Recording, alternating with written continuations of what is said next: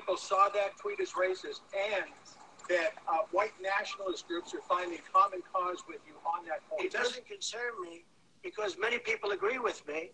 And all I'm saying, they want to leave, they can leave. Now, it doesn't say leave forever. It says leave if you want. But what it says, what that says is, if they're not happy with the United States, if they're doing nothing but criticizing us all the time, you see these people walking down criticizing the United States, we just hit the highest stock market in history. All right, Trump. All right. We hear you. You just want to blab on about irrelevant facts and fake news and all that. So good morning, good evening, good afternoon, whenever you may be listening to this podcast. We are Better Than You Pod. And what you just heard was some fake news from Donald Trump. Well, the beginning of it, he was out there shooting the shots at I guess whoever John is, said that they are perceived as racist tweets and aligned with the white supremacists. I'll call them the not white nationalists, white supremacists that he aligns himself with from time to time. You know, going in on the women of color in Congress, namely Congress Ilman, AOC, and so on and so forth. But how's everybody doing this evening? Everything is good, yeah, man. Copacetic. Oh, is that Gant? Thanks for joining us. Oh, shit. You got the portion right now. Word up. Pause. But, Yo, look at Joe hyping this man. Yeah, he's right back in his corner. Yo, speaking about corners, though, we got to talk about one of the illest fighters ever to come out of a corner. Pernell Whitaker. We got to say R.I.P. to that man. A few days ago, he passed tragically, age of 55. Got hit by a car in Virginia Beach. That's where he's from. He's from Norfolk out there. And I gotta say, growing up a boxing fan, Pernell Whitaker was like, I feel like he's one of the forgotten like greats and stuff from my childhood. You know, that's a fact.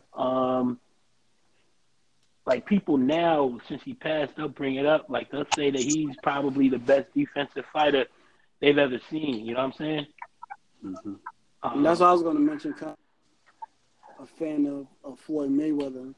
Then you have his style and everything kind of is in that same vein of what Sweet Pea started years ago. Yeah, you couldn't hit that man, and he would bob, weave, duck, all kinds of crazy shit, and then he come back and land. He landed a little better than Floyd, at least during the Floyd's time and stuff like that. He had more pop than Floyd. Yeah, he won belts in 4 different weight classes. He's one of the illest lightweights that the game ever saw. You know what I'm saying? And I think he only took 4 L's, and I believe like 3 of them, or at least 2 of them, might have been at the end of his career. And one of the L's he took was to Oscar De La Hoya, and a decision that people to this day will still say he got robbed. Yep. And even a draw he had against Julio Cesar Chavez, that was another one. Motherfuckers was like, what are you talking about? He dominated him in the fight. And these are fights that I actually remember being like 12, 13 years old and shit, you know? Because, hell, fucking Pernell Whitaker, nicknamed Sweepy, he might have been the best fighter in the 90s, because Ring Magazine had him as the best pound for pound boxer, period. Everybody know what pound for pound means. Like for about 5 years in the early and mid 90s. So it's like this dude was a champion, you know. And after after either the game passed him by, he just retired. He had his different struggles and stuff like people do. Some drug stuff, little charges, things like that. But we don't need to really get into all of that. We just had to take this time to shout out a real like sports legend. You know what I'm saying? So God bless. True. And yeah, Joe, you are correct. That was his record. 46 total. Yeah, 46 total fights. 4 losses, 1 draw, and one no contest. And he was the 84 Olympic gold, won Olympic gold in 1984 for the lightweight division. So definitely rest in peace to Pernell Whitaker, one of our legends. Well, we can go ahead and start with everything that we was talking about, especially what we played in the beginning, and that was Trump and a presser outside the White House trying to, I don't want to say defend, because he wasn't defending it at all. As you could clearly hear, he wasn't defending it at all. You know, his attack on the women of color in Congress, specifically. He wasn't defending it? I don't. It felt like he was more doing his dismissal thing, like dismissing it as no.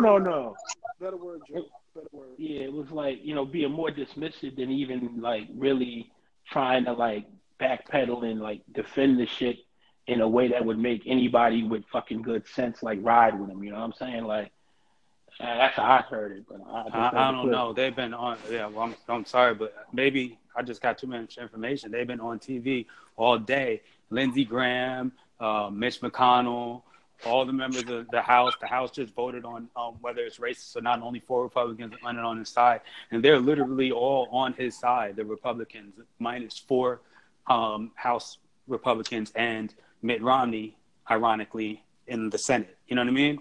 Literally, all of them are on his side, riding his backside about this shit, and acting like these people. Oh, you're not allowed to criticize America or say that anything the president did is wrong, even if you're in Congress. I mean, at this point, he's arguing against legal immigration, okay? He's saying if you don't like being here, then go home. And, I mean, 3 out of 4 are literally born and raised in the United States of America. So none of it makes sense. Shout out to 4 congressmen we're talking about, because we been talking about them like since our early podcast. You know what I'm saying? Yeah.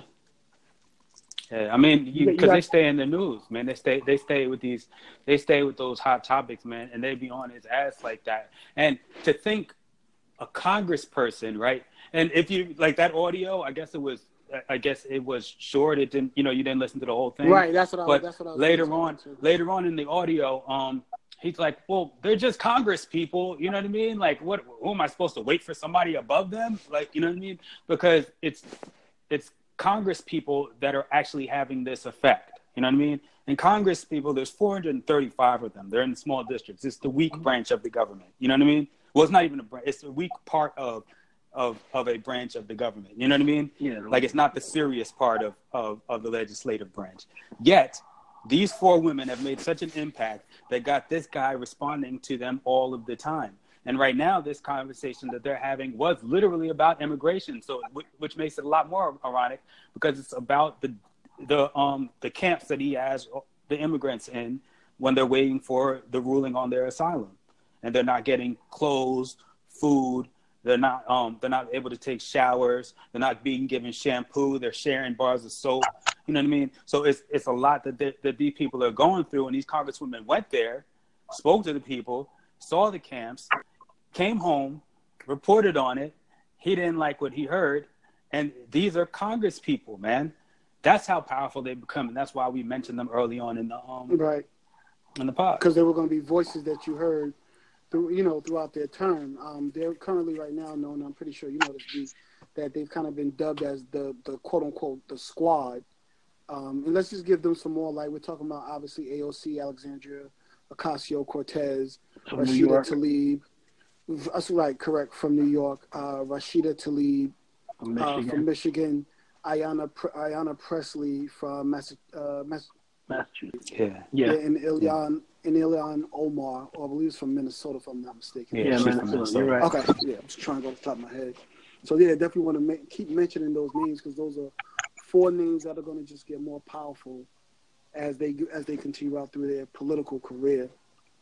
But speaking, we can go right into what we were speaking about in terms of Trump, and starting with ICE and everything that's going on, because they definitely went to those, I almost call them concentration camps. But yeah, I mean, that's what I almost called it too. I literally almost, I decided I not to. Yeah, I don't know. Detainment centers. Right. Same thing. Yeah. Same shit. They just concentrated the undesirable elements in this place. So are they undesirable elements? Well, I'm doing air quotes, but that can't really, transfer into an audio podcast. So thank you. Okay. Yeah. Yeah, that was said sarcastically. All right, so yeah, no, like you never know, Joe. So yeah, no, the president is a racist. You know what I mean? And his statements Clearly. are racist, man. I don't know if anybody has ever like. I know I have been told go back to Africa before, like when I was younger. You know what I mean? Yes. Like not now, but when I was younger, Right. Yes. I've heard that before and shit. So like, I know you guys have probably heard it. Like that shit is just blatantly racist. It might be a stupid part of racism.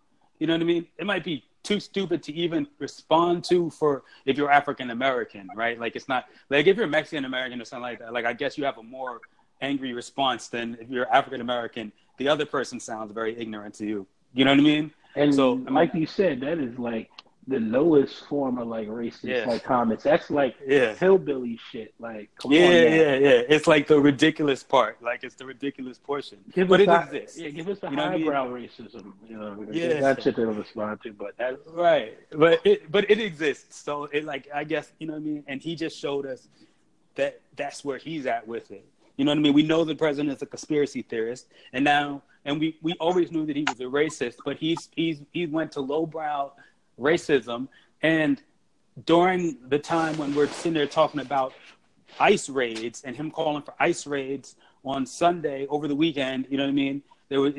He had called for multiple ICE raids. There was reports of like there was low turnouts in parks all over the country, especially in like cities like New York and Atlanta, and you know what I mean, et cetera. You know, because people were scared to go outside. Whole communities are afraid of the idea of the presidency. At this point in time, kind of like we were during the Reagan era, you know what I mean? When the whole drug war and there was no knock warrants and they was coming in and locking us up for 30, 40 years, you know what I mean? It's kind of like that idea.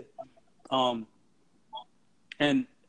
for the president to have that going on and then juxtapose that thought with racist tweets, letting everybody know, well, guess what? I don't give a fuck if you're legal either. You know what I mean? Like that's the astounding part of it. That's when he went too far. You know what I mean? Like a lot of times you can assume that a white person, that this old white man is racist. You know what I mean?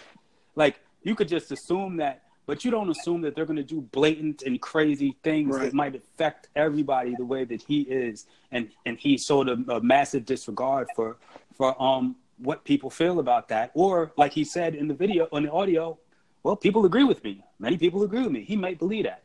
Yeah, I mean, the whole shit is crazy. It's like, you trying to like do this fucking magic trick where you're making everybody think that all fucking immigrants in this country are trash and shit, but you ain't even doing no sleight of hand, nigga. You like up front with the shit, and it's crazy. I saw like a post from a friend of mine and shit on like Twitter, like a day or two ago. He was talking about yo, look out, this ICE fucking people doing like raids and shit.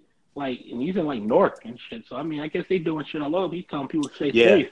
Like, so I mean, it's a new low for what has already been a really, really low level of like presidentialness and shit. If that's not a word, but this shit is like fucking crazy, man. Can it go any lower? I mean, I know it's stupid. It seems like a silly question to ask, but I mean, he's been doing it since his first time in office, and it keeps getting worse and worse and worse. And it's not that it's just becoming so blatant more and more. And then it's such a clear picture that you might not say you're a racist, and all right, that's awesome, but every action that you pose, every policy that you put forward is biased and it's racist. So what are you? And then you just kind of figure that the depravity of all this, to see parents torn away from their children, people in these deplorable situations, and you're still trying to find a way to justify all of this, and it creates this dangerous idealism that he says things like this. Is like, you know what? Like, I might say that, but you know, people like there's a bunch of people out there that feel like I do. Part of that can be bullshit, but part of it makes me believe that if no one, not even in the people in your own party, are seeing against this, he just might be right. That's the frightening part. He keeps saying these things, and I understand that, you know, you're part of the Republican Party. You're supposed to kind of, quote unquote, look after this guy, but you get elected by, you know, the citizens, by the people. These are the people that keep you in office. You're not backing them. You're backing the, you know, maybe a one-term president, but we'll see how that goes. Nah, you know what? And that's a great point that you made right there, because this is the thing. From what we heard from a lot of these people in Congress and the senators and even the pundits is we don't really like his the way Trump acts, but we like his policies. And this is 100% about how Trump acts, and they all fell in line. The Congress literally took a vote on whether this shit was racist, whether his statements were racist or not, and they all fell in line with this shit. So it's like, it's hard to take any of this shit serious at this point, yo. Like, these motherfuckers are just falling in line. He's taken over the party and their mindset, and he sort of has them under control. And to what end, we have no idea. Right. Go ahead. Now, I just wonder if maybe I got too much faith in the American public, if they will make him pay for this. But I don't feel that way. I don't. Like, I mean, if these are your elected officials and you disagree with them, now they're agreeing with the president that you vehemently disagree with, you have the right and the ability to vote them the fuck out of office when time comes. Yeah. But are you going to do that? Are you going to remember that at this time when the nation needed you most to reach out to your senators, to reach out to congressmen, like, do not support this. We are your constituents. We do not agree with this. We put you in office to stand for us. And if you're not going to do it, then once time comes, we're going to remember that. Are they really going to? That's the scary part to me. Like, are you going to allow this to continue to happen?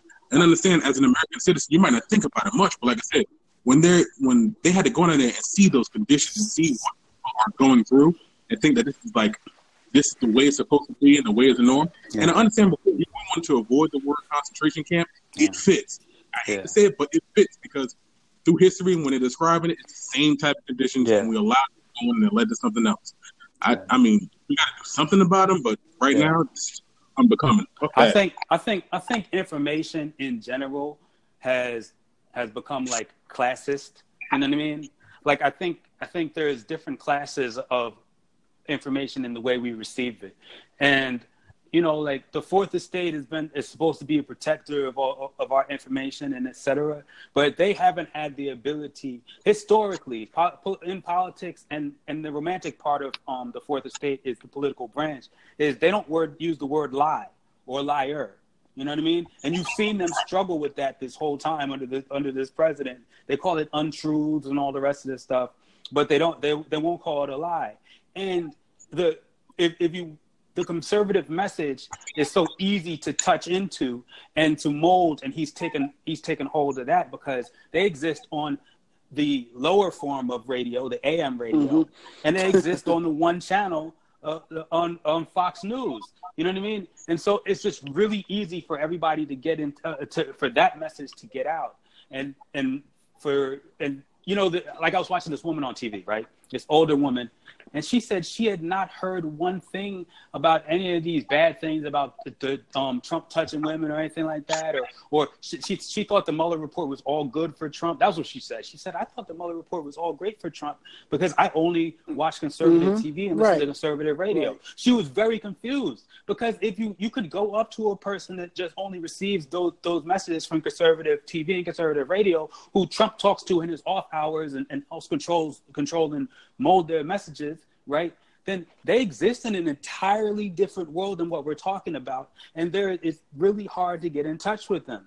It's not a highbrow statement. That's why I said there's literally a digital divide. Like, the digital divide between the people who have computers and know how to access information and actually go seeking that information, or the people who are just AM radio and just exist in the old style of America. When they say "Make America Great Again," that's the old style they know. They're not with it. They probably don't even have email address. Right, but you know, like, it's like Trump is like literally just taking on anybody. Like, even this week, before he even made those tweets, him and Paul Ryan, there's like a civil war with Paul Ryan that's just ongoing. Like, it just doesn't matter. Yeah. He's just taking on whoever's in there. Joe, you was about to say something? I mean, the main thing is, like, I look at it and it's like Trump has been doing trash shit, like, before he even got elected, and even amped it up after he got elected. You know what I'm saying? And even though people try to check him, he's still out here feeling like Teflon, you know what I'm saying? So he's just going to keep doing this shit. And as for that old lady that you mentioned that said she only watched like the Fox News, what's the conservative radio, it's like, if you're an older person, if you haven't been keeping up with shit, you might think of the news as how the news used to be, people reporting stories. Now, I'm not going to say that back in the day, people didn't have like a little bit of bias while reporting stories, but it was different. It was actually reporting the news. It wasn't as much like social commentary and all this other shit, like coming from a place of like pure bias, you know. So it's like most of the people. I feel like most of the people in the country are ignorant to a lot of shit that isn't right in their face. You know what I'm saying? Yeah. And that's why Trump can operate the way he does. He understands that they're ignorant. Yeah, right. He understands they're ignorant. I kind of, am I stepping on your point right now, Joke? I just wanted to take a step back because I didn't want that Paul Ryan shit to stand out there. Definitely. The whole entire thing with Paul Ryan, like it is kind of a non sequitur about Alex. No diss, but the whole thing with Paul Ryan was that he attributes Paul Ryan to his losses. And his losses are attributed to when the people from the end of the Obama administration were still fighting for the health care and et cetera. You know, he hates Paul Ryan for the same reason he hates John McCain. You know what I mean? Mm-hmm. So it's not, so it still steeps back to the idea of him wanting to take control, bringing America back again, and that racist idea of getting rid of all the Obama shit, because anything Obama did was bad. Yeah. Go ahead, Joe. I was just about to say, like, the shit works because, like you said, it's all of these folks that are ignorant to the struggles of immigrants and minorities and shit like that. And that whole fucking Make America Great Again shit really has to work on a lot of ignorant white folks, and some that aren't even that ignorant, because back in the day, you had all these happy white folks on TV, and they had their families, and they had 2 cars, and they were going on vacations 2 or 3 times a year, and it was all white and nice and happy and shit. Mm-hmm. And now they go to work, and their boss might be a black person or a Hispanic person, Indian person, or whatever. So it's like that shit like really just speaks to the core of a lot of people, ignorant ones and some that aren't ignorant, or some that won't even consider themselves racist. They just feel like, they have a bias. You don't have to be ignorant to have a bias. They have the bias. Yeah, that's the whole thing. Yeah. So you got the ignorant folks, and you have the ones that have their bias, and it's like that's how Trump gets the people with the bias. The people with the bias just want the ignorant people to be influenced. They don't want them to have information. Mm-hmm. Those people with the bias, they have the information. They just don't care about the minutia. They just want the way that they want America to be. You know what I mean? Yeah. The rest of the facts. Yeah, they're the same fucking idiots want to go out to Area 51. Yeah, that shit is lit. Former Supreme Court Justice John Paul Stevens just died. Oh, literally right now. Damn. Well, reported right now. Okay, so immediately right now, then the Dems are gonna have to stall because I know they don't want Trump to vote. No, he's former. I'm sorry. Yeah. Mm-hmm. I just heard Supreme Court Justice. And I was like, I know. Because I looked up and thought the same thing too. But I read John Paul Stevens and I knew he was, he's a former. But we can move on. Did anybody want to close that out or anything else? I know we were. It all goes together. Yeah. So we can move on to the Labor Secretary. Well, we could say the former Labor Secretary, Alex Acosta, who resigned amid the Jeffrey Epstein scandal. It's nasty. It's terrible. But last Friday, Labor Secretary Alex Acosta resigned. Saying it was his own decision, but obviously we know there was the other things that are going on behind it.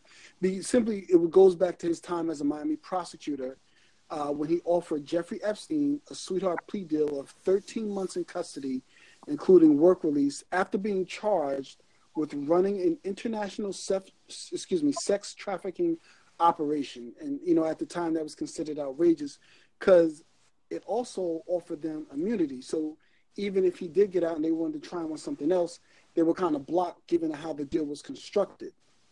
You know, and it was a concealed with the agreement for more than 30 victims.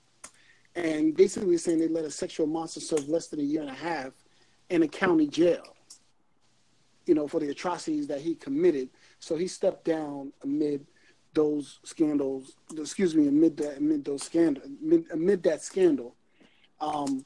Jeffrey Epstein, I'm not going to get into it because, you know, it kind of pisses me off because I have children. I have a daughter that could, you know, I always related it to myself in terms of my family and just looking at like, I mean, I don't understand the type of people that, like, how could you, unless, what it says to me, and I'm fumbling over my words, what it says to me is that Alex Acosta had to be involved to basically give him that type of deal. You had to be involved. You had to be implicated. And to save yourself, this is what you did. You sold your soul, you know what I'm saying? You sold the river to save yourself.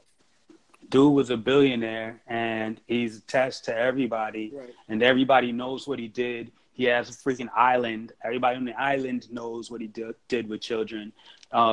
People like Trump have hung out with him before. People like Bill Clinton have hung out with him before. A lot of people who are famous and names that you know have hung out with him before, even though I'm just mentioning those names because they came off the top of my head. Right. It may be unfair. But, you know what I mean? I just tried to be unbiased by naming two ends of the political aisle.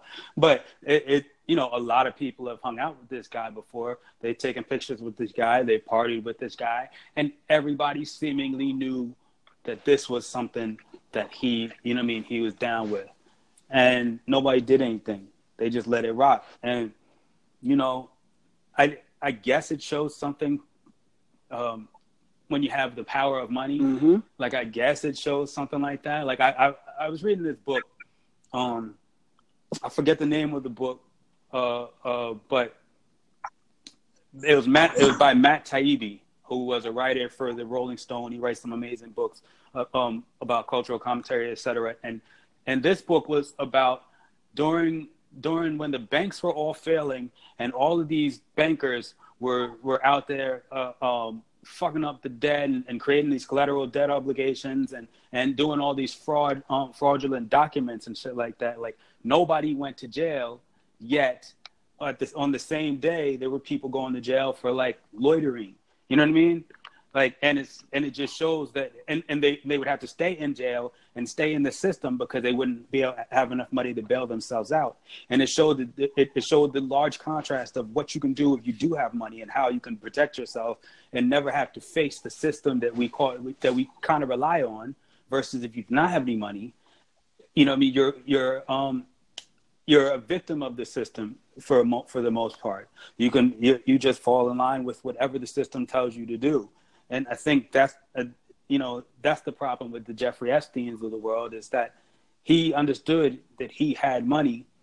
And, you know, what money does is the great magnifying glass. If you like to drink, then you'll drink more with money. If you like to eat, you'll eat more with money. If you like little kids, then you'll have more little kids. When we've seen it with R. Kelly. Like, we've seen this before, you know what I mean? And then they protect themselves for all these years. And now I guess it's the time that for the reckoning for these things, but there's no reason to pat ourselves on the back because this shit has been going on for so long. Yeah. I mean, I think about the lots with that money, power, respect thing. If you got enough money, then that's going to transfer to power. And even if you a grimy motherfucker, people are going to think, oh, nah, he can't be that bad. They'll ignore the whispers. Some might even ignore seeing shit. Yeah. And they'll do it out of respect to this motherfucker's money and power. And they'll think it's some rich people shit. Like, oh, yeah, the rich motherfuckers just do that shit. Mm-hmm.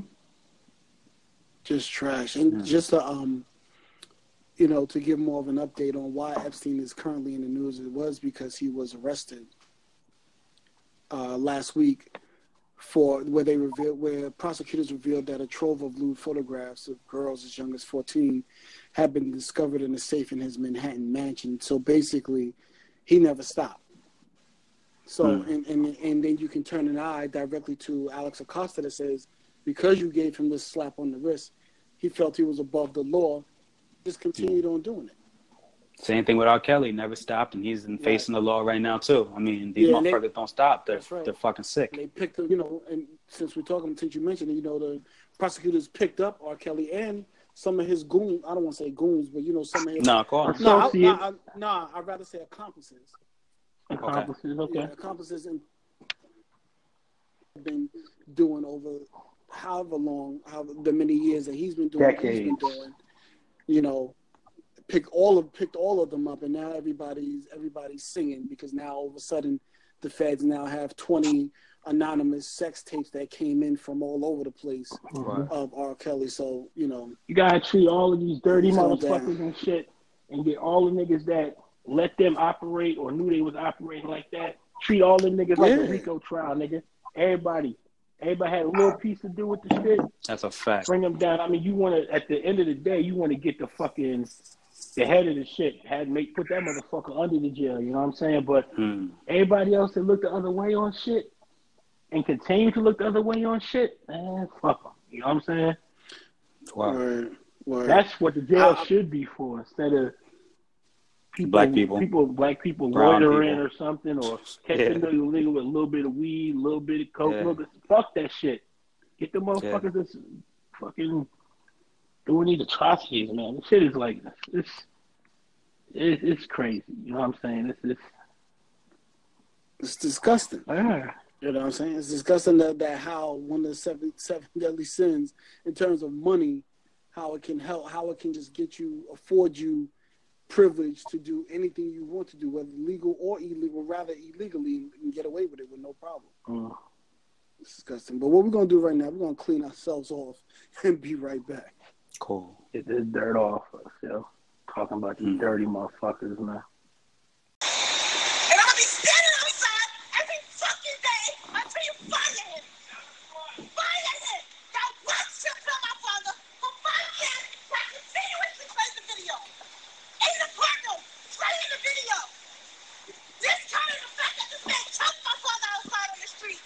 Choked him with no remorse. Don't say it. I know, don't tell me what to stand. I'm going to stand right here. I'm going to stand right here. I'm going to stand here and I'm going to do what I want to do. I've been letting you guys do what you want to do for the longest. Drag my father's name through the mud. Drag him through the mud. But he was killed on the streets. And this cop is still hired. He's still on the police force. Why? Because if Eric Garner would have put back, he would have been in a fucking jail cell. Tell us this. Word. What you just heard was the passionate words of Eric Garner's daughter, Emerald Garner, outside the police precinct. I believe it was outside the police precinct, or maybe the courthouse, after they decided not to bring civil charges civil rights charges against Officer Pantaleo. I don't know. I don't care if I said his name right, but against Officer Pantaleo for the death of her father, for the murder. I'll be specific, for the murder of her father with the chokehold. It'll be 5 years. 5 years on the 17th tomorrow. Yeah.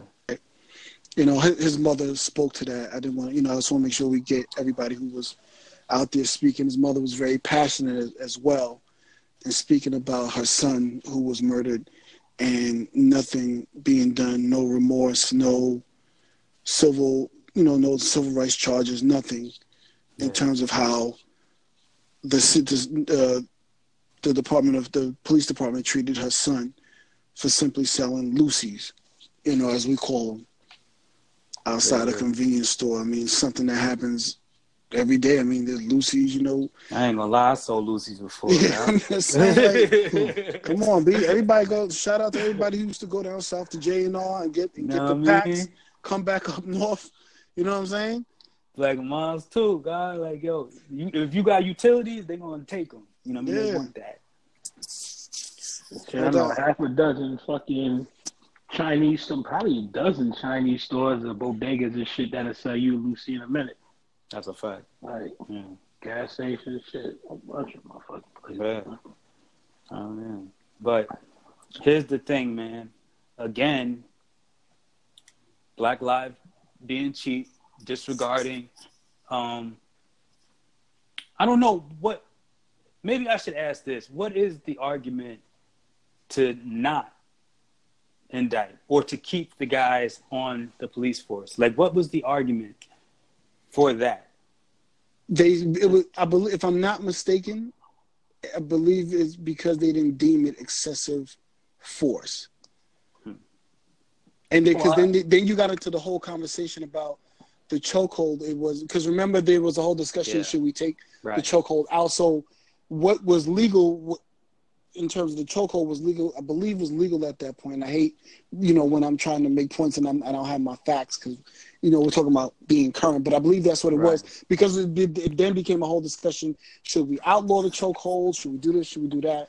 And so on and so forth. So what I think is that it's they did this, and everything since the Eric Garner murder was to cover for the police force, because to be honest, there might have been, if this was deemed a civil rights violation, excessive force, etc., then there would have probably been thousands or hundreds of cases out there where there would have been excessive force issues, even if they did not die. You know what I mean? It would have set precedent.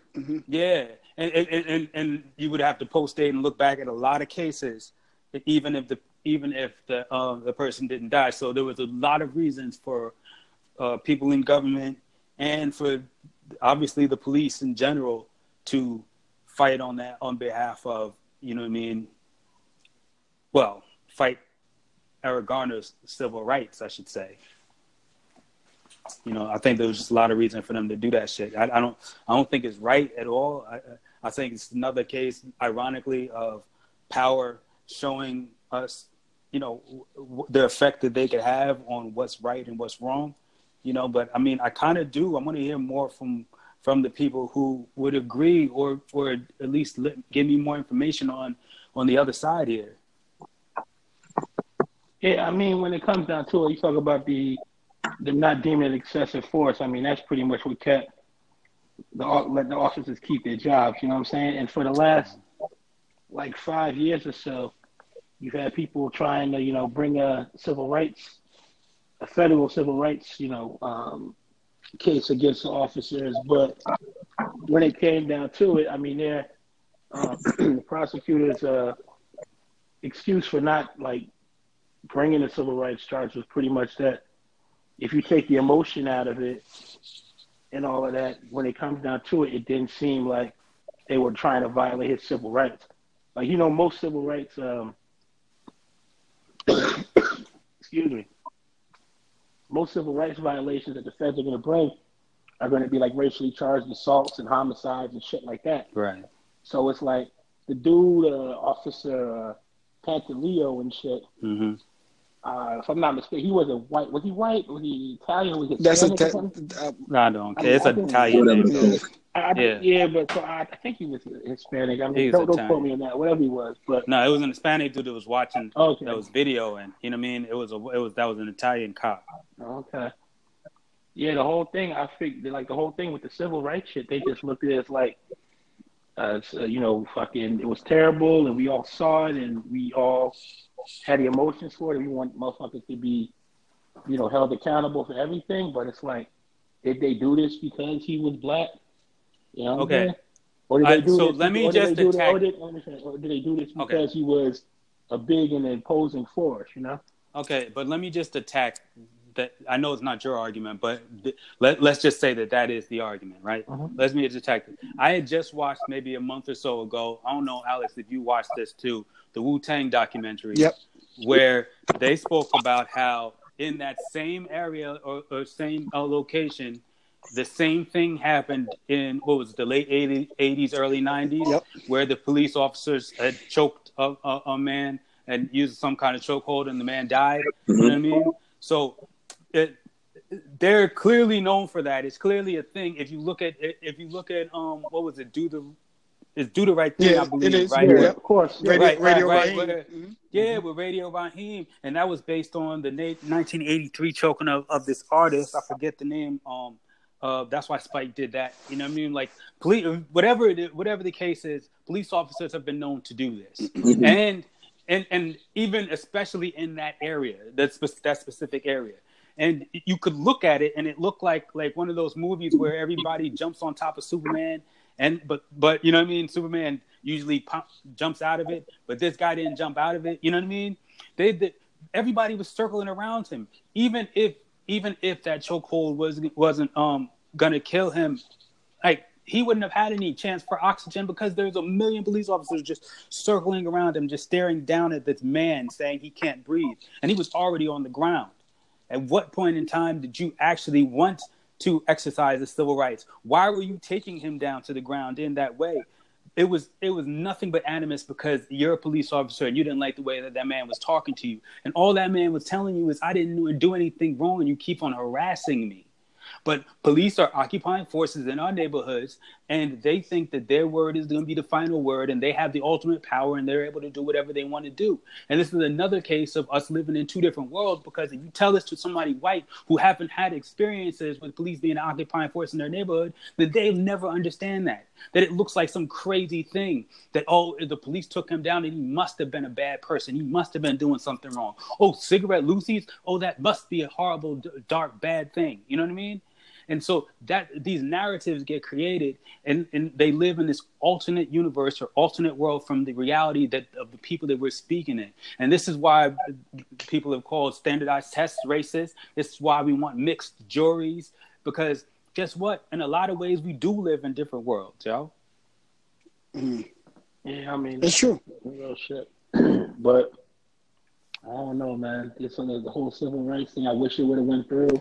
I can see why it didn't, and they can explain it however they want to explain it, but there's still that in the back, the racial undertones of it. You know what I'm saying? It's just like, if this man, you know, it's just fucked up. I think back to like Rodney King, when they took a federal civil rights case against the 4 officers. When they did that, I believe 2 officers were found guilty and they went to prison. But right, people see the Rodney King thing as this crazy beating, and then they look at the Eric Gardner thing as like maybe an officer going a little too far with a chokehold, trying to subdue a much larger male. I mean, it's bullshit. You know what I'm saying? It's like people, and I hate the fact that people can kind of explain away certain things like that. You know what I'm saying? Because he's big and he's black, and that is not fair. Right. Yeah. I mean, that's what they look at it as. You could even look at big, black, not fair guy. Yeah. You can even look at people. I want to make what that saying is. I believe it was someone I heard say, "The fear of us is greater than the actual idea of us." Because even if you think about, and I don't know if everybody remembers when Bernard Goetz was on the train and shot the 4 black youths simply because he was scared of them. Mm-hmm. You know what I'm saying? For no reason, you just opened fire on 4 black teenagers because you were scared of them. Like it's just it's the value of black people, specifically the black man, in this situation, is just, you know, we're nothing. We're expendable. Don't just say black man. I know what you said in this situation, but sisters too. Yeah. Sandra Bland just last week, you know what I mean, it was the anniversary. Yeah, her anniversary, Mm-hmm. Yeah. So we ain't gonna just put it there. We're gonna put on all of it, and yeah. I mean, and it's wild, and the shit is right. A lot of white folks have this irrational fear of black folks, and they honestly should, because of what they did to what their ancestors or what they might have done themselves to us. Yeah. But the fact that black folks haven't, in all of these years after the abolishment of slavery and after getting through Jim Crow and dealing with this prison industrial complex shit that's fucking up and just basic discrimination, it's like we have not mobilized to kill a big group of y'all. You know what I'm saying? I mean, I wish that fear was warranted, but they gave us the church. Yeah, I mean, they gave us Jesus, so it kind of pacified. You know, I'm not going to say anything bad. This about is America. Yeah, let's not do that. Yeah, it's like that, but in a way that, you know, we are in general a calm and loving group of people. This man walks into South Carolina church. The people are open to him, pray with this man, and he shoots and guns them down. After which, he gets taken to Burger King before he's taken to prison. 2 days later, those people from that church are praying and singing for him. Mm-hmm. Let's just look at, I mean, I don't, you know, whatever. I'm a militant person, but by nature, just mentally. So it's hard for me to say, but I think in a lot of ways I'm still passive because I do have have clear limits. That's why I'm existing in, you know what I mean, not in jail. You know what I mean? I do have clear limits. We're pacified to that extent. You know what I mean? And I just think it shows maybe our lack of power or maybe our civility. Yeah. You never know sometimes. Like, you really just can't tell. Yeah. All right. Well, let's move on to some more exciting news. And not somber news, but exciting news. And when they see us, when they see us, I mean, specifically when they see us, but there's a lot of things that happen with the Emmy nominations, but specifically to the incredible Netflix series of When They See Us. I was trying to go down the list before we even got to it to try and make sure we got everybody, to make sure we named everyone. We could jump off on like the big ones, like for outstanding writing in a limited series, movie, or dramatic special, Ava DuVernay and Michael Starberry. They got that, and then shout out to the Queen Ava for, of course, getting nominated for outstanding director for a limited series, a movie, and dramatic special. Those were the ones that it's like, yo, if she isn't nominated for writing and directing. Right, you're gonna have a problem. Motherfuckers is gonna be a problem and shit. Physics. There was also outstanding supporting actor in a limited series, Asante Black. And the big one is what's my man's name? You don't just gloss over that. Outstanding supporting actor in a limited series.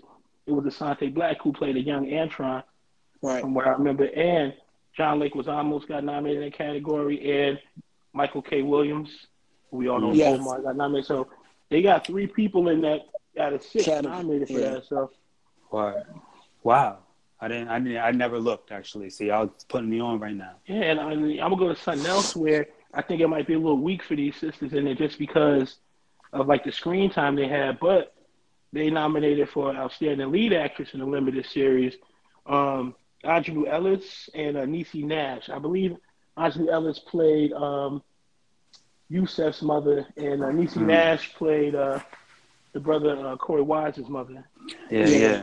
Outstanding supporting actress in the limited series of movie, Vera Farmiga, if I'm pronouncing her name right, for When They See Us, and Marsha Stephanie Blake for When They See Us. Yeah. So that series is well represented at the Emmys, as it should be. Other people, Felicia Rashad got nominated for This Is Us. Sterling K. Brown got nominated. I know. Before we go off on that, it's like the series itself got nominated, and something that I know that we all like felt that we wanted to see. I know I did, was to see the brother Jarrell Jerome get nominated for outstanding lead actor. He caught that one. For playing Corey Wise from Young and Old. A Child to an Adult, man. And just the fact, he delivered on that role so much. Yeah. Like that's like, yeah, man. I mean, he embodied that role. Yeah, let's just take a step back and think about that. Like, has that ever really happened before, where like you're playing young to old, same character? It has, and I can't think of the movie, but it has. But I don't feel it the way that I felt. Yeah, that was a lot. Like, we were invested in that one character, that one person. I don't think we were invested in any more body else. A lot of it was on purpose, clearly. You know what I mean? Like they featured him more. Like Kanye featured what's her name on Monster. Like, you know what I mean? Like you're Nicki on Monster. Like, you're supposed to notice this. You know what I mean? Mm-hmm. So like, I get it in that way, but still, he did a lot to just draw us in and make us, like, so much so that Corey Wise in and of himself is a huge figure right now. Like, he's a superstar now, simply because of what this brother did on film. Right. Mm-hmm. For sure. I mean, like, I got goosebumps watching him play that position, like play that role. I got goosebumps. I was like, damn. Like, I was like, when he was in there fighting, I was in there. I remember my fist being clenched. Like, damn, I want him to get out. And you know the end of the story, but you watch it like you don't know anything about whatever. I watched it like that. That's how I watched that. Specifically his character. Yeah, right. And to speak to your point, B, it was done like Raymond Santana. I remember if you watch the Oprah special after they see us. I or whatever. still haven't seen it. Well, Raymond said on purpose though. Like it's been my heart hasn't. Oh, Yeah, yet, me you too. know what I'm saying? But but Raymond Santana said that, and Ava had said to her too. She said that when I spoke to Raymond, he said to me, he said, Corey's experience is different than ours, and it needs to be portrayed, it needs to be understood, it needs to be captured perfectly.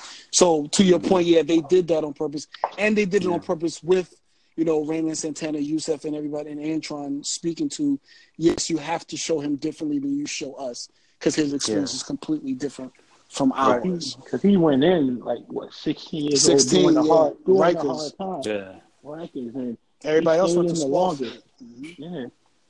And he was, mentally different than the rest of them. So it's it was crazy. It's fucking tears, man. I remember having tears for, the little kids, and then seeing the next couple, and then seeing after part 1, I see part 2 and 3, and I still felt bad for everybody.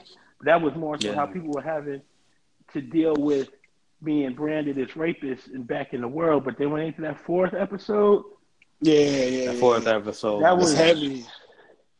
I've actually rewatched that 4th episode 2 times. Yes. Wow. Just because it was so powerful, I'm like, it is. But I'm just saying, wow, because I couldn't do it.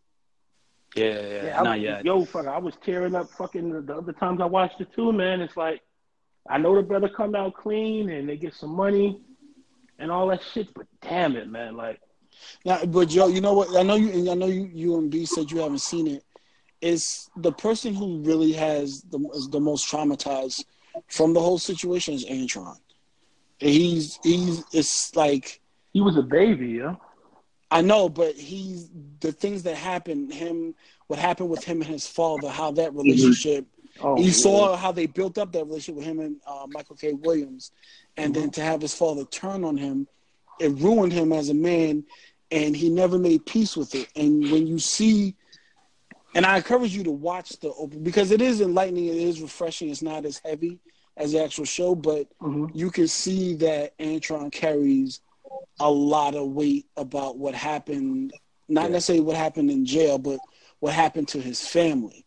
Yeah. And how he never with his father, and how he lives on a day-to-day basis, that he's not even out enjoying the world like the others are. Even Corey's enjoying it. He's not enjoying his life right now.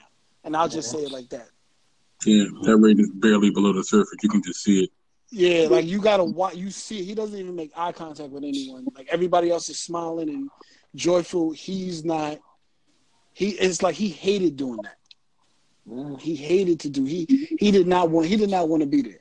As great as it is, and as great as much as we praising it, that's what I'm saying. You really should watch it. It's heavy. I don't spend too much time. Go ahead, Joe. Watch it, because even though I haven't seen it, I could see how he could be that way. Because just how just watching the story, he was fucked up by the police before they even brought him in there. You know what I'm saying? And the fact that his father, pushed him to talk to them instead of scooping them up and shit. I mean, the father had his own issues with the cops to the leverage and shit against him or whatever. And then how his father didn't come to the trial, and then when he did come to the trial, he ain't do the best in the stand and all that shit. And it was it was ill. So I could definitely see. Not even watching it, just knowing that it could definitely have been him who felt the worst because of that. There ain't coming back from that. I'm not 14, 15 years old. He was 14. You never gonna respect your pops after that. That's all the shit went down. Let me ask the question: is this Ava's greatest work?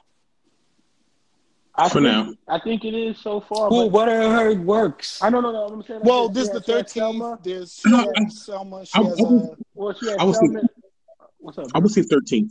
I'm about to say 13th as well, and no diss to this, which is of course. You know what I mean? And the 13th was different because it was a documentary. First off, you know what I mean, and it made a huge impact and it still was able to tell a story and get a lot of people to watch and pay attention to something that I don't think people were paying attention to beforehand. Right. You know what I mean? It was brilliant. Like, I knew what the 13th Amendment was. I'm sure some of y'all knew what the 13th Amendment was. But that shit gave people that had no idea about shit. They knew their First Amendment is their right to fucking like free speech, but for the other amendments, niggas ain't no shit about them. But yeah, I mean, people aren't naturally receptive to information, yet they watch that, and so I just think that matters. Right, but it's because of how the information was given to them. I think as well. Yeah. Right. So I think that's why that's Ava's greatest work, and then we'll call this. Okay. Me personally, I still say When They See Us is. Okay. I still say it because just like it was longer, it was drawn out, and it just flowed so well, and it told just such a great story. Just the actors in it, the way they portrayed, like especially Jarrell Jerome, who played Corey Wise, just the acting in it was great. But I definitely could see an argument for the 13th because it was beautifully crafted. Yeah, you know what I'm saying. And going into when I asked that question, I immediately was saying is When They See Us, but when being what Ant was saying, that what the 13th jumped off, there was a lot of conversations that happened. It looked like there was a lot of movement politically in terms of like things that Van Jones is doing, because he references that all the time when he, goes to Capitol Hill. He uses that as a reference piece to educate people. So I was initially saying it was When They See Us, but you're right, B, because of the social impact that it's had, and I think the fact that laws are changing. I mean, you could even attribute it to some of the things that are happening with Meek Mill. His speaking to that, his they still reference it. Like they literally still reference it. I saw Kanye on a long form interview with David Letterman. Yeah, and he wanted to drop his 13th knowledge, and I know that nigga didn't get that knowledge in the 13th Amendment from anywhere but Ava. Oh yeah, he might even reference this. So no, he did. He actually did. Yeah, he did. But that's dope. But back to these. No. I'm trying to say it's 13th is her best work, and this is her most impactful. But they bookend each other. When you watch 13th, you understand the ramifications of the legal system on people of color. And then This Is Us is like, remember what I was talking about 13th? When they see us. Here's a real life example, and this is what happens. We let a system like this run amok on people of color. No, she's stringing the lines together. She is. Yeah, she's painting a picture. Yeah, that's perfect. It is bookings, absolutely. But you had other Emmy. Oh yeah, I was just gonna run down. I just happened to see when I was looking for When They See Us, I saw that Felicia Rashad, guest actress in This Is Us. Laverne Cox, Cicely Tyson, guest actress in drama series for How to Get Away with Murder. And I know that's one of your favorite shows too. That's I enjoy that show. She does a great job. This upcoming season. Yeah, they're about season for it. They're about to close. It's been whack for a little while though. They used to be a lot better. You know what I mean? But whatever. Like it goes on and off. But Cicely, she was awesome. Last year. Yeah, she's last couple years really. Yeah, she needs to be. And I believe they've done it, but she needs to be celebrated again because, like, she's a jewel. I think that Sterling K. Brown. Oh man, I fucks with that dude, man. I'm glad he won before, and I hope he win again. But you know what? Being a fan of This Is Us, and I don't know if you finished watching, if you're up to date, Joe, or not, but his wife, the person, the lady. I love her. She didn't get a nod, and I thought this season they highlighted her and put her in position to get an Emmy nod, and I think she got overlooked. That was a bit of a snub. I love her. She cute as shit. And but the person who plays his father, Ron Cephas Jones, he was nominated as outstanding guest actor in the drama. Oh yeah, God bless him. Did he pass? Did he pass recently? Or? No, I don't believe so. I didn't hear that. Okay, on the show he did, yeah. Not in real life. Yeah. But yeah, I'm sure if everybody wants to get In the real full, life, you still kicking, bro. yeah. If anybody wants to get the full list, I'm sure you can get your Googles on and get into it. Oh, but before we get Oh, off man. of that, I gotta say there was this special on Netflix called Homecoming. Man, you move on. No, man. no, Like, yo, what the fuck? yo, what Like, nigga, happened? like, why can't we just yo? because it got 6. We only got nominations. so much time, man. It got 6 nominations, and Beyonce personally got 4 nominations for these Emmys. So we gonna talk about the guy Beyonce cool, get her yeah. nominations. You know what I mean? Congratulations. So like, and I understand that, and that is really amazing that she was able to get whatever those are for whatever, and also Halle Bailey. Speaking of Beyonce, Yeah. Speaking of Beyonce. Speaking of the guy Beyonce. His her. yeah. So Halle Berry has been tapped. Halle Bailey. Yeah. I thought you said Berry. My bad. I thought you said Berry. You know, Bailey, Chloe and Halle, the singers. Yeah, from Chloe and Halle, the singers. And Grownish. To be Ariel in The Little Mermaid. And listen, we're late on this. You know what I mean? Admittedly so. Yeah. We all knew it was happening. We didn't respond to it last week, partially because we forgot and got caught up in the rest of our conversations. And, you know, things happen, etc. But it's worth mentioning because they're still talking about it because the world just goes crazy if a black woman plays a fictional white character or a character that was originally white, a fictional character that was originally white.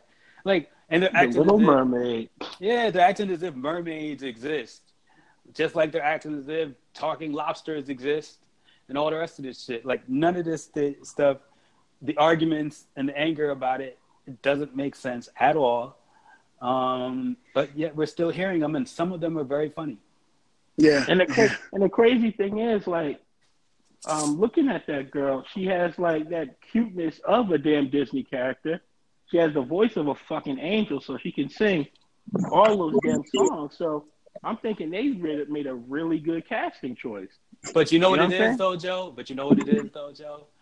Disney, just like America, used to be a very racist organization. And, you know what I mean? And if you look back, you know, Walt Disney was an anti-Semite. And if you look at the old Dumbo cartoon, it was very racist. You know what I mean? It was openly racist. They were if you look at the old Herbie the Love Bug and all the rest of it was racist against Asians as well. You know what I mean? Like, Disney was just very racist and anti-Semitic and etc. And now Disney has just been black as hell lately. You know what I mean? Like, all this shit. Like, I was talking about this before with you guys. Like, the old movies, the Pollyannas and all the rest of that. Like, all those old Disney movies, they disappeared, yo. Like, you couldn't even get them anymore. That's how embarrassed they were to even have a black person on the old Disney stuff. And now the new Disney stuff is like everybody's black. You know what I mean? Like, they just did Aladdin was Disney too, right? Or yeah. No? Yes, it's Disney. If it's not okay, we're gonna say it's Disney anyway. No, it is, nigga. It's Aladdin. It's Disney. Yeah, okay. Yeah, and they had Will Smith as a genie. You know what I mean? Even they were upset about that. I don't think you guys remember because it didn't make as much fanfare as The Little Mermaid. But they were upset that Will Smith was going to take over as a genie, and he's freaking blue. You know what I mean? What did they want? They wanted Seth Rogen. Yeah. Well, if you remember when Tyler Perry went to play Alex Cross, there was a big uproar.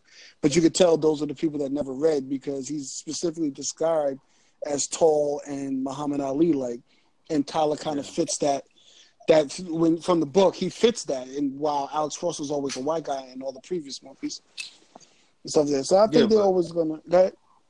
But stay just a little bit. Stay on Disney right now, because like I think Disney was a staple for them, or is a staple for them. You know what I mean? If you're white in America, your kids are checked in on Disney and all the rest of this shit. It's like a big. What happened? I said not just white, everybody. But I know what you're going with. Yeah, no. But you know that's where I'm going though. You know what I mean? Like, I'm going to the white people because those are the people that are reacting to this. So, I mean, I mentioned that we watch it, and it doesn't matter. Let me ask you a question. Let me just a moment of honesty. when they announced her, I was like, oh, she's black. Because in the movie, I remember watching the movie, she was white. So, but I don't have a problem with it. But that was my reaction. Like, oh, she's black.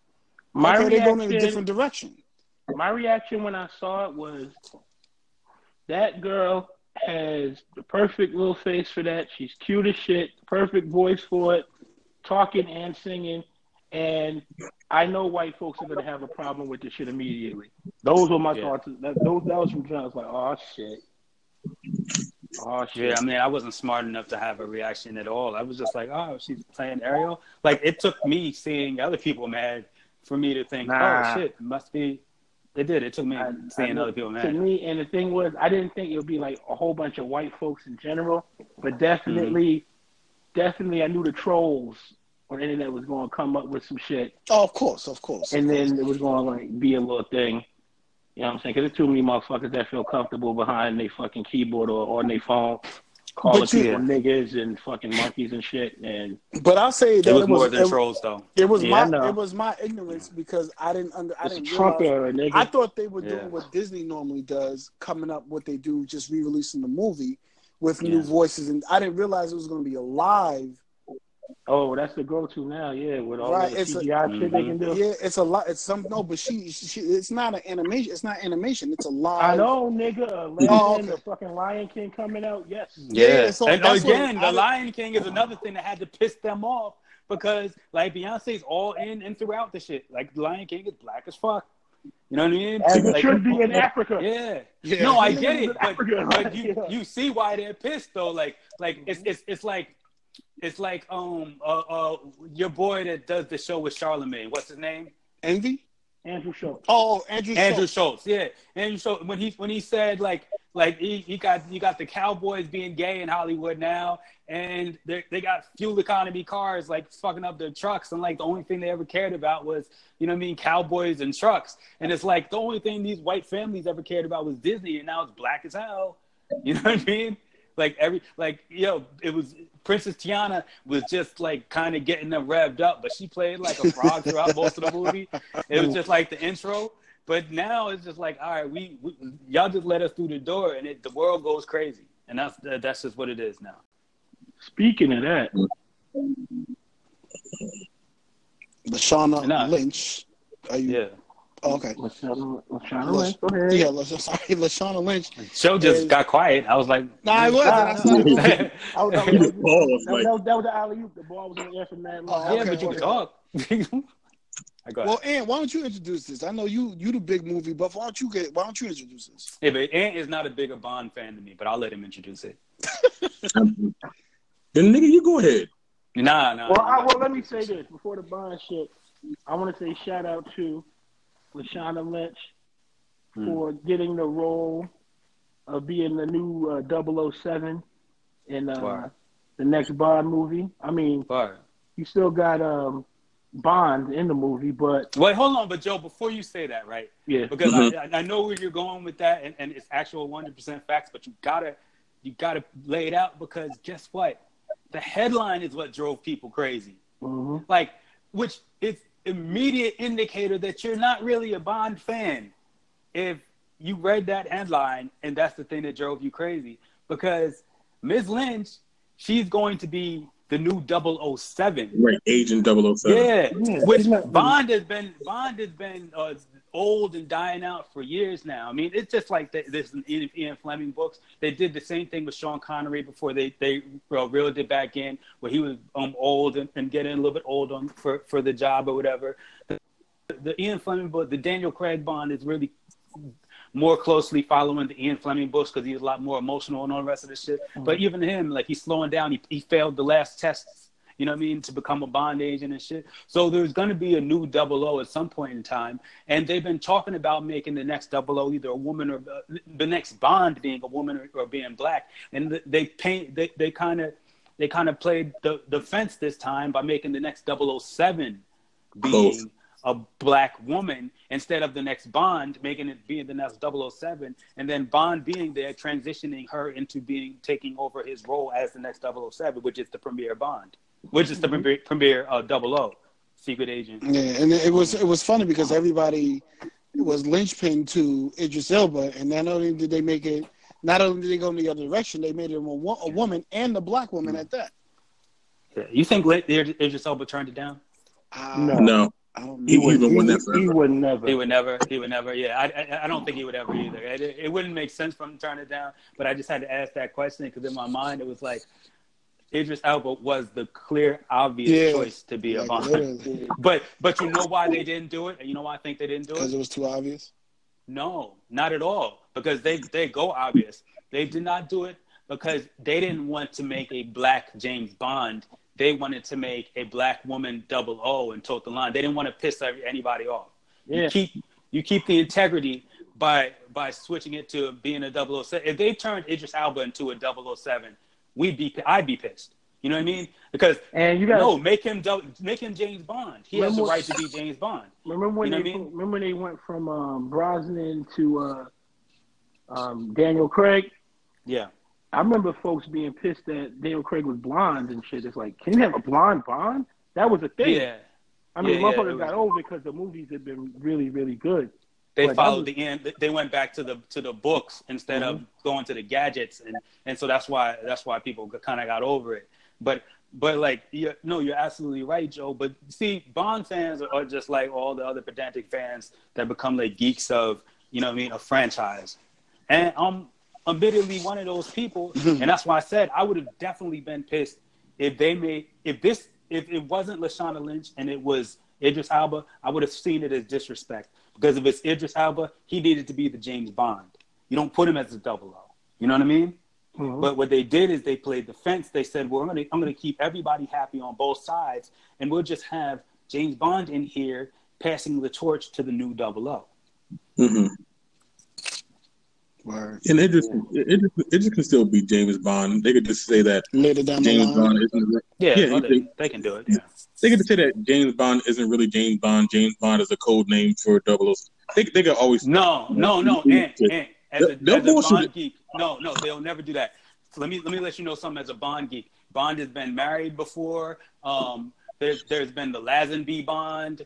You know what I mean? There's been different Bonds and different versions of Bonds with different storylines. So there's always been Bonds. So you're allowed to act like none of the rest of this shit ever happened. Like, they could just start up a Bond and just create a new storyline for the new Bond. The Daniel Craig Bond is more of a throwback. Right. You know what I mean? Well, before we get off of this, just another shout out to Lashana Lynch. You know what I'm saying? Yeah. For getting the role. I never watched this show, but it's a period piece. Was it Still Starcross? On that, she plays Rosalind Capulet, which was white Shakespeare actor. So even then, they got her playing, another race or whatever. It's cool like that. And then the thing that made me really like her was when she played Maria Rambeau in the Captain Marvel movie. At first, I was a little upset because Shorty, what was it? DeWanda Wise from She's Gotta Have It was supposed to play that role, but She's Gotta Have It filming got in the way of it. So Lashana got that look, and she did a thing in that. I can't wait to see again a sequel of that. And I like her. I like the sister. I follow her on Instagram, and I really look forward to seeing this next Bond movie. One, because those Bond movies be like just fun, like fantasy, like Joe. shit. But are you serious that DeWanda Wise turned that down to go? No, she didn't. Nah, she didn't turn it down. She was contractually obligated to second season. She's got to have it. But what I was going to ask Joe is, how does Joe know all this stuff? Like, because I remember Joe's didn't just look this up for this episode. Like, he's the first person to mention that shit as soon as we saw like the woman back in the Captain Marvel shit. Like, how do you notice all this I see a sister on screen and be like, she cute, she fine, or maybe she was just dope.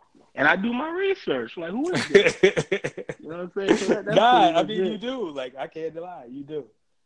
That's pretty much it. But yeah, man, like, do you know anything about the storyline for this new Bond movie? I don't think they've released one yet. Not yet.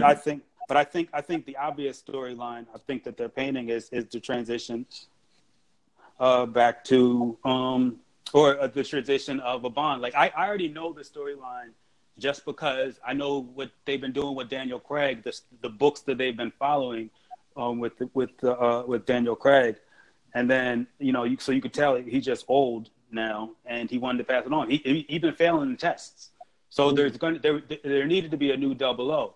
Moneypenny, they've been sitting there lying and faking his test results.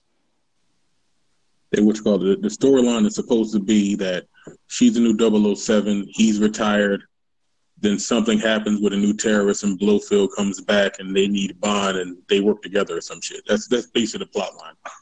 Okay. Yeah, Spectre still popping, you know what I mean? Yeah. But it's something to work out. I mean, it's a terrific role for her. I mean, it definitely so that the franchise is growing. I mean, Daniel Craig, really the past 2 Bond movies said he really didn't want to return to this role. Now he has, this is number 25. This gives him a way to find an exit out. They can transition into something else, and she's a really good actress, so I hope she does well with it.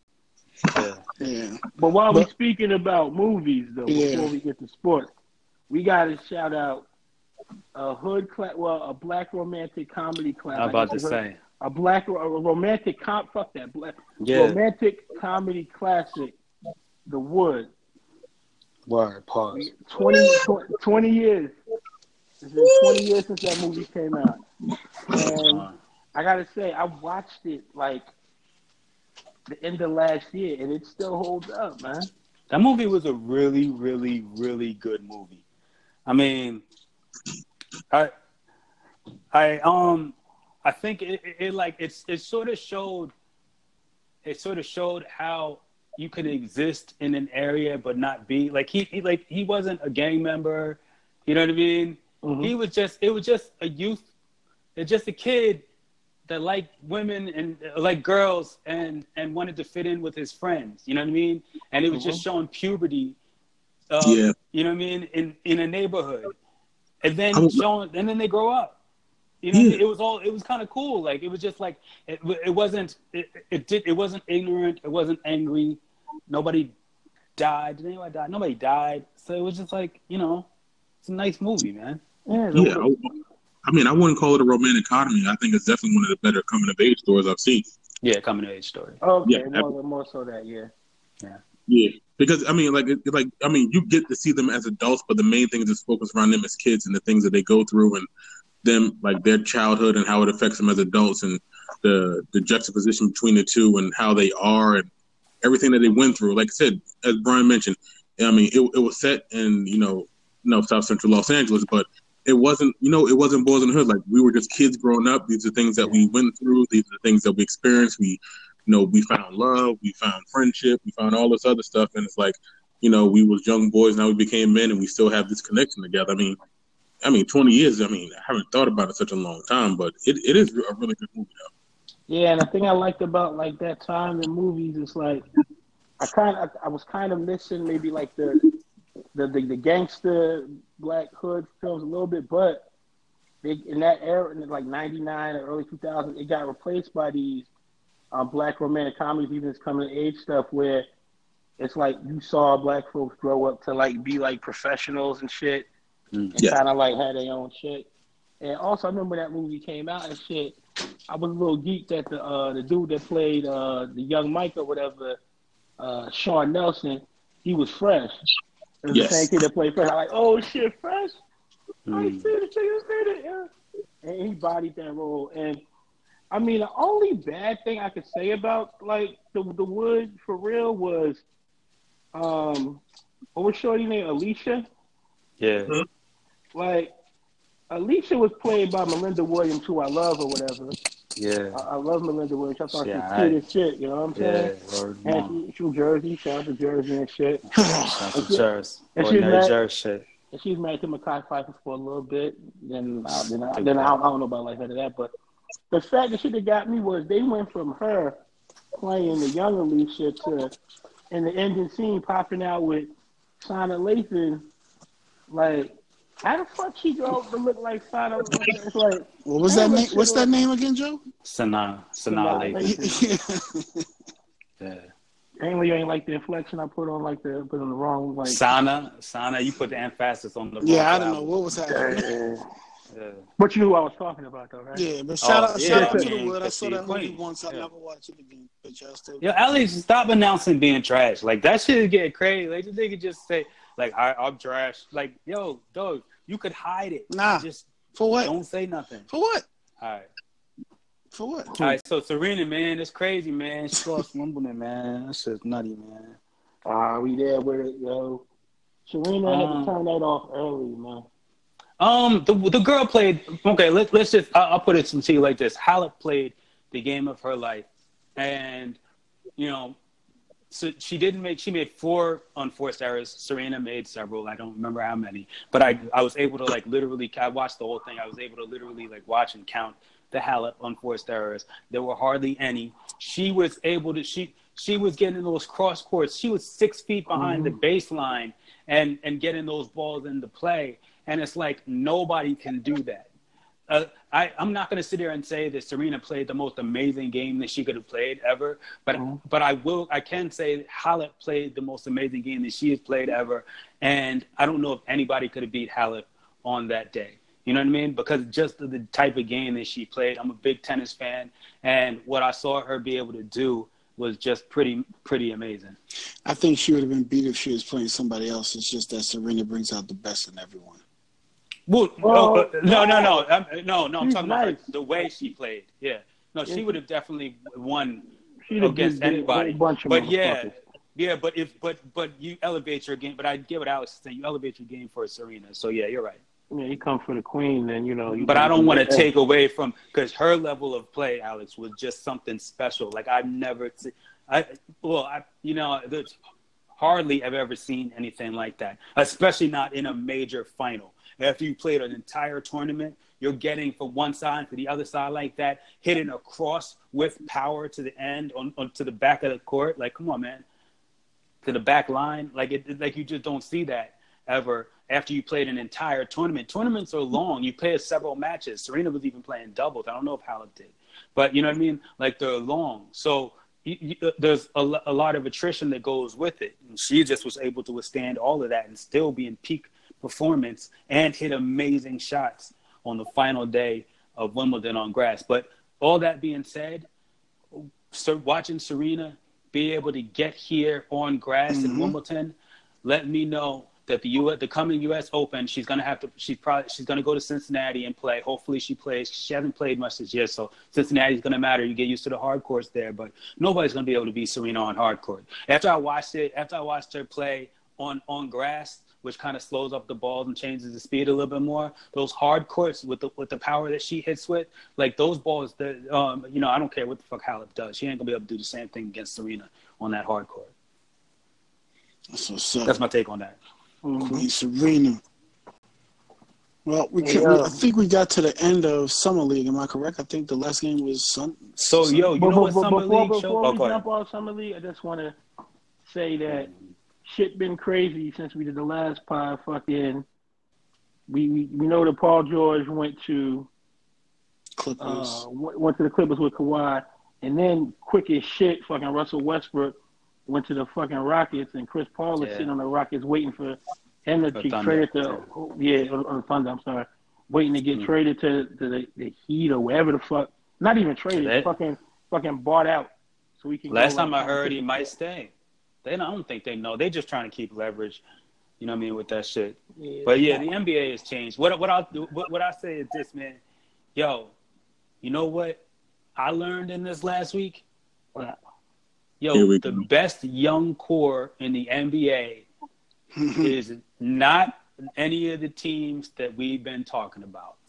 It's the Memphis fucking Grizzlies. When they got Ja Morant, they got the dude Brendan Clark that just won the MVP. Yeah. And they got Jaren Jackson. You know what I mean? And who else they got? They got somebody else too. Yo, whatever the fuck, man. These dudes have nothing but straight ballers on their squad. You know what I mean? Like, you put some vets around these kids, you get them a couple years. Man, like, I'm just sitting there watching these dudes play, and it's like, yo, I can't wait for them, this team to come of age. It's going to be a different era in Memphis, man. Yo, what's the name on Memphis now? Utah traded that bum-ass fucking What's the nigga name? Grayson Allen from Yeah. I think he is. Yeah. Yeah, I think he Man, is. yeah, Yeah. he was there. The motherfucker got ejected. Why you calling from him a bum? Because he got ejected from a summer game for doing that He same has bullshit. he has emotional issues, but I like Yeah. the way he plays. No, he good. I fuck with Grayson Allen and shit. You know what I'm saying? But it's like, damn, dude, like you wilding in the summer league, your emotions getting to you like that in summer league. We've man, seen this before from players. Somebody And- gonna Specifically him. No. Ejected from summer Going league? back to college. No, time out. He ejected from a summer league Back game in what I like was saying. 6 minutes. We've seen this before from players in the NBA. The problem with it now is that there is social media, 24-hour network. Everybody's on edge all the time, whatever. But guess what? Like, people are sent to sports a lot of times to redirect their energies. You know what I mean? Like, I don't know if y'all remember watching the Ron Artest story that we were just talking about like last month, but that shit is there. And we were seeing Xavier McDaniels used to wild for fun. Like, you know what I mean? Like, that's just the way it was. John Starks, scratched the motherfucker in the middle of games. He headbutted Reggie Miller. Like, in the Eastern Conference Finals. Like, this shit happens. You know what I mean? Like, these motherfuckers are just a little bit wild, and they're on edge. And, you know, sports have been the thing that redirected them for a long time, and you just hope that you can keep them contained. We've been watching it with DeMarcus Cousins. Mm-hmm. But me, Rasheed Wallace. That shit was wild. I mean, I seen him holding the trophy for the little summer league championship, but Grayson Allen need to calm down and shit. And if he going, you know, try to be a part of that young core that you love so much in Memphis, then he need to realize that shit ain't gonna fly. You know what I'm saying? That's all I'm saying. Yeah, highly skilled player though. Oh yeah, highly skilled. I mean, Summer League, another thing I liked about Summer League, I got to see R.J. Barrett play. Wow. And he had some rough shooting nights, you know what I'm saying? But you seen it. You saw that, like, you saw his skill set. You know, you saw him shine. No player ever in the history of Summer League have ever scored 15, 8, and 4, ever. Mm-hmm. R.J. Barrett was an all-around player, and you've seen him get better every game to the last game when he almost had a triple-double. So if people want to talk about he had a problem scoring, they're talking about the first 2 games. Oh, okay? No, I mean, no, you know what I mean? No, just the scoring was like this. Yeah, the field goal percentage issues were the first 2 games. You literally watched him get better every game. It was the last 2 games where you actually saw him realize, yo, you got to get inside in the NBA in order to get your position and get your spots. You know what I mean? And then you got to get to the line, and that's what he saw in the last game. Yeah. And that's pretty much been the talk. Folks are like saying, RJ had some of them bad shooting nights, but you saw he just kept getting better, so it's good. And in a contrast to him, because they're going to be compared to one another hopefully for a long time, like you had Zion looking Charles Barkley a few years out the league chubby, not even regular chubby. He just sitting there looking chubby and shit, smiling, fucking not playing and shit after. I'm tired of niggas not wanting to compete, man. All these dudes don't want to compete, man. I'm glad. I know Jared Allen got a little bit hurt, but I'm glad he competed in Summer League, yo. I feel like if you play basketball and there's basketball being played, come out and compete. Darius Garland didn't want to compete. I don't know what the heck was wrong with him. R.J. Barrett, they asked to sit him down, and he said, no, I don't want to sit down. Same thing with Kevin Knox. Same thing with Mitchell Robinson. Yeah, they could have got hurt, but guess what? There's basketball being played. You're still young. You're trying to earn your way into this league. If you really love this game, get out there and compete. Narrative. You can say anything you want about R.J. Barrett, but guess what? He was willing to play. Fuck what the rest of them niggas was doing. A lot of them was healthy. Yeah, a lot of healthy like motherfuckers sitting back. You load managing like Summer children League. in Summer League, like yo, man. they didn't play. They didn't come to the combine. You know what I mean? Didn't get the measurements in the combine. Then when Summer League comes, they don't want to compete there. And so, like, now it's like, yo, do you want to compete?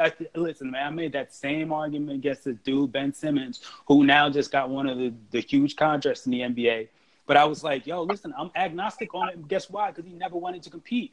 And then when his team made it to the NIT, he didn't want to play anymore. So he just didn't play. And I get it, like money on the line, but yo, if you love this game and if you out here trying to ball and actually win, he's gonna have speed in college. And I was like, yo, you trying to ball and win? Like, yo, guess what, man? There's only one way for people to respect you, and that's getting out on that court and actually playing basketball. And a lot of these dudes ain't showing the willingness to do this, but the Knicks had 4 players willing to do it. I know Trier bitch ass sat down, but he was balling, whatever. You know what I mean? But the Knoxes, the Barretts, the Mitchell Robinsons, and I'll even put old boy that played point guard. I can't think of his name right now. Kenny Allen. I can't think of it. Kadeem Allen, who actually played in the playoffs with Boston Celtics before, so he don't have to be there. You know what I mean? So it's like, yo, those players, they wanted to be out there and they wanted to ball, man, and they did. And Iggy Brazista, even though he was a second round pick, he sort of had the ball. But you know what I mean? Like yo, like all those players, all these players are actual players, and they went out there and they said, yo, I actually want to be out there and play basketball, man. And I'm having a problem with all the dudes that said, no, I'm going to take a break. Is Iggy making the team? Come on, bro. Okay. Is that I mean, I don't know, because he was the best player in summer league. Nah, I understand that, but I don't know what the roster looks like right now. Like how many he signed? Well, he already signed that we signed him. Okay. Like you know as a second round player. As a two-way player? No. He has an actual guaranteed contract now. Oh, okay. Like immediately. He wasn't supposed to be in the second round. He was Michigan's #1 scorer, and then he comes in the summer league and beasts up on all them niggas easily. Nah, man, we caught one with him. All right. Looking good.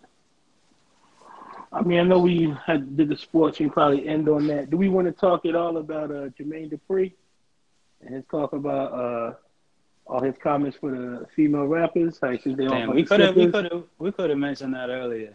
We probably could have. But damn, just a quick thought on it, like a minute, like if you just think about it. I think it was very small of him, which is ironic because Jermaine Dupri. But like, what the fuck was he thinking about? But then he comes out. Remember, I posted it on the thing when he comes out. He said he's looking for female rappers now, and he understands the hype and whatever. And so to me, it seems orchestrated. I know you guys said no, it wasn't orchestrated. That was really just him saying his thoughts. It could go either way. Yeah. I mean, who did Jermaine Dupri produce as a female rapper? Da Brat. Right. So Da Brat stood on lyrics. So his comments made sense to me. When he got a female artist, that was a spitter. So his comments were to what he is accustomed to producing, a spitter in terms of a female, and he's saying, I don't see that from today. Now, but Rhapsody is out there. I was just about to say, now they are out there. He just sounds like somebody that just was not listening to the current. Yeah, exactly. He just listened to popular music instead of what's popping. Right. I mean, but the hard thing with Rhapsody is she kind of broke through and with a Grammy nod and everything. So she should have been on the radar. But it probably wasn't top of his mind because her album isn't as new and Cardi's everywhere. Right. And that's why I said Cardi, and when he said that, he doesn't think Cardi, about it. City Girls, and he's thinking Cardi, City like Girls, Meg. But I think, and also as an interviewer, they led the question with those artists. So I get it. You think Jay answers in that similar way at all? No, because I don't think Jay would be given an honest answer. Yeah, no, but he would think about it first, and he'd be actually the reason but he would be at the very least evasive.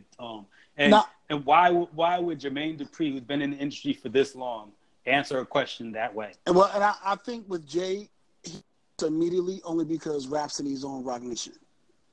Yeah, but either way though, like Alex, like even if he did feel that way, like he would be his answer would have been way smarter and way less alienating. Right. Okay. Yeah. So I'll give you that. Yeah. I'll give you that. Yeah. So why would Jermaine Dupri, who's been in this industry longer than Jay-Z, in an executive role longer than Jay-Z, answer that question that way? Yeah. You know what? When you say this, I kind of feel like you might have a little something. We say he was kind of like lining it up for his female spirit shit. Because I mean, fuck it, man. Even though JD was like behind the Brat.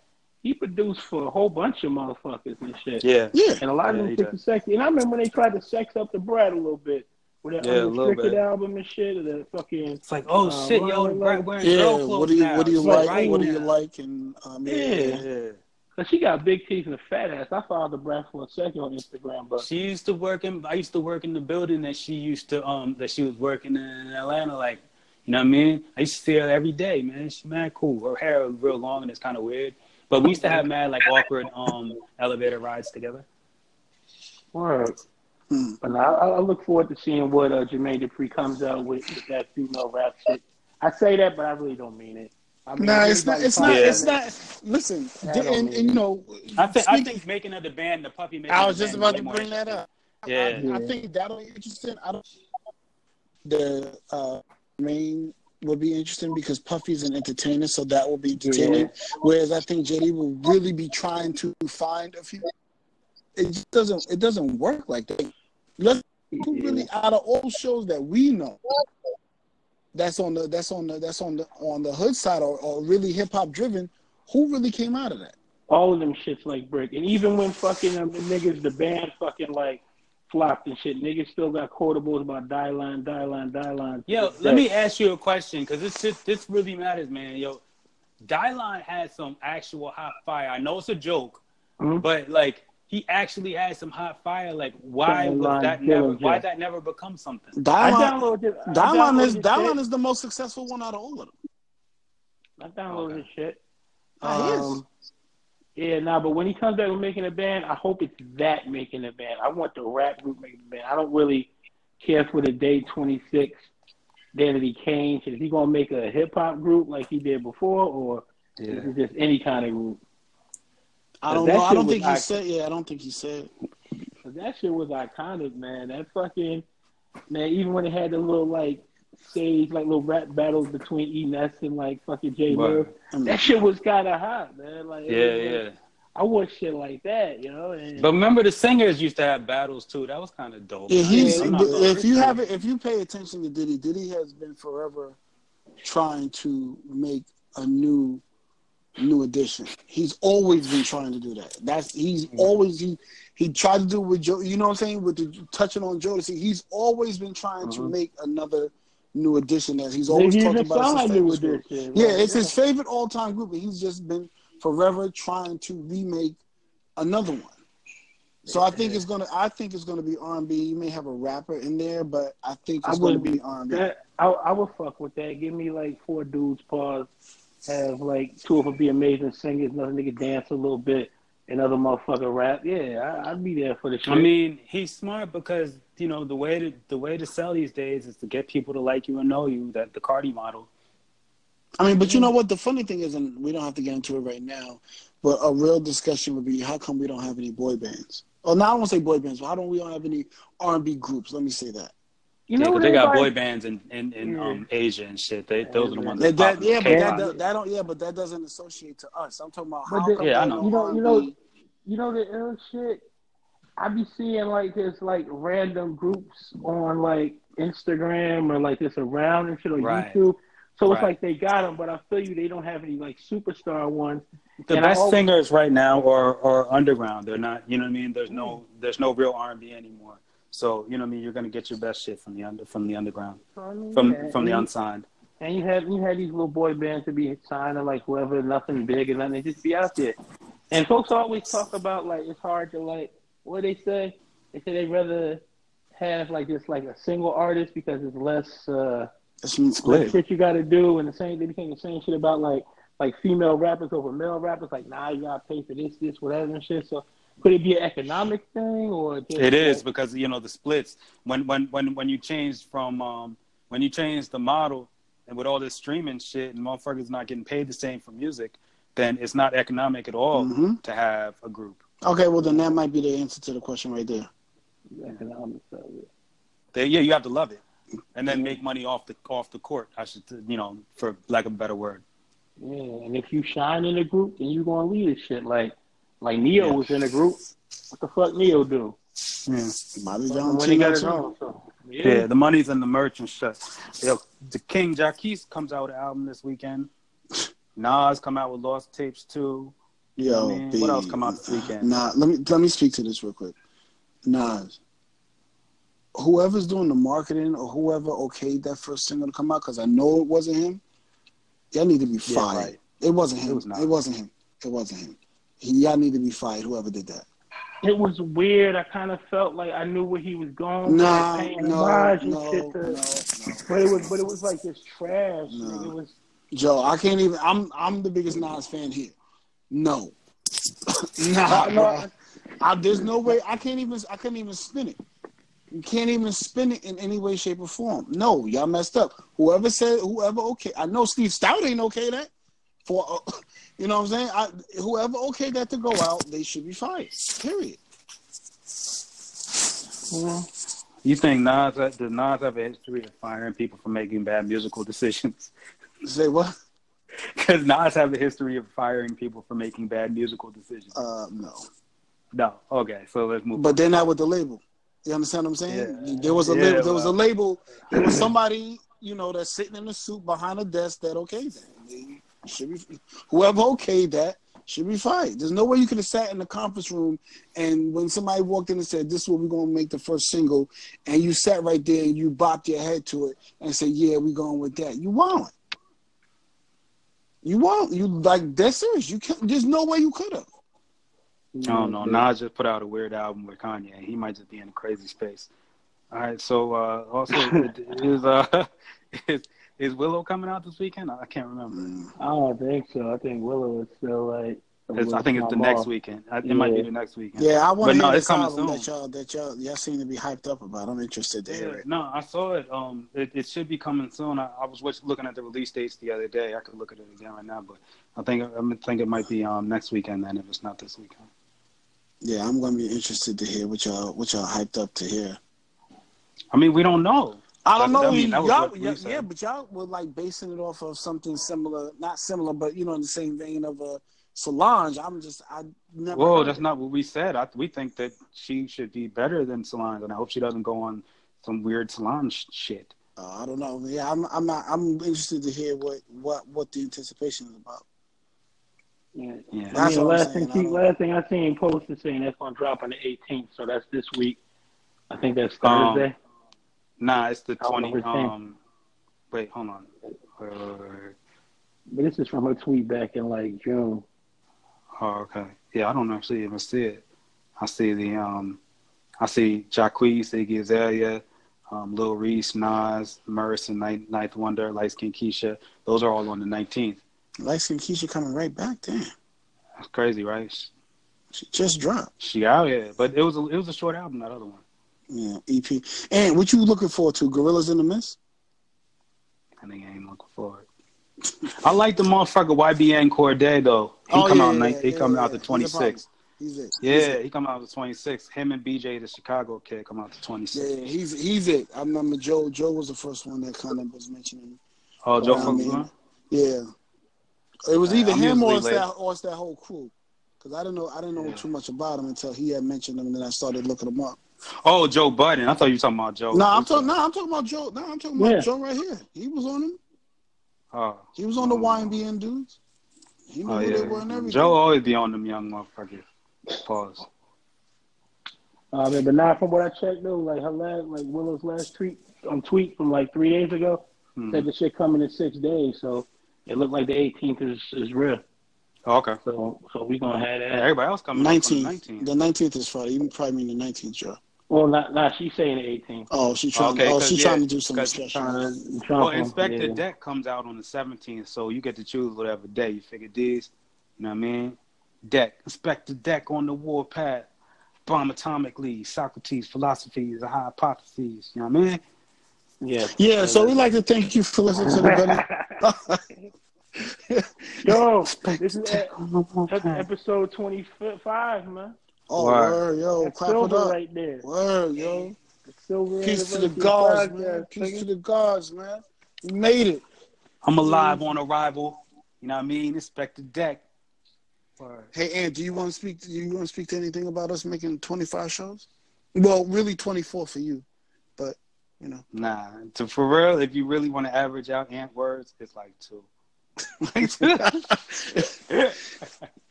And they could be here in spirit.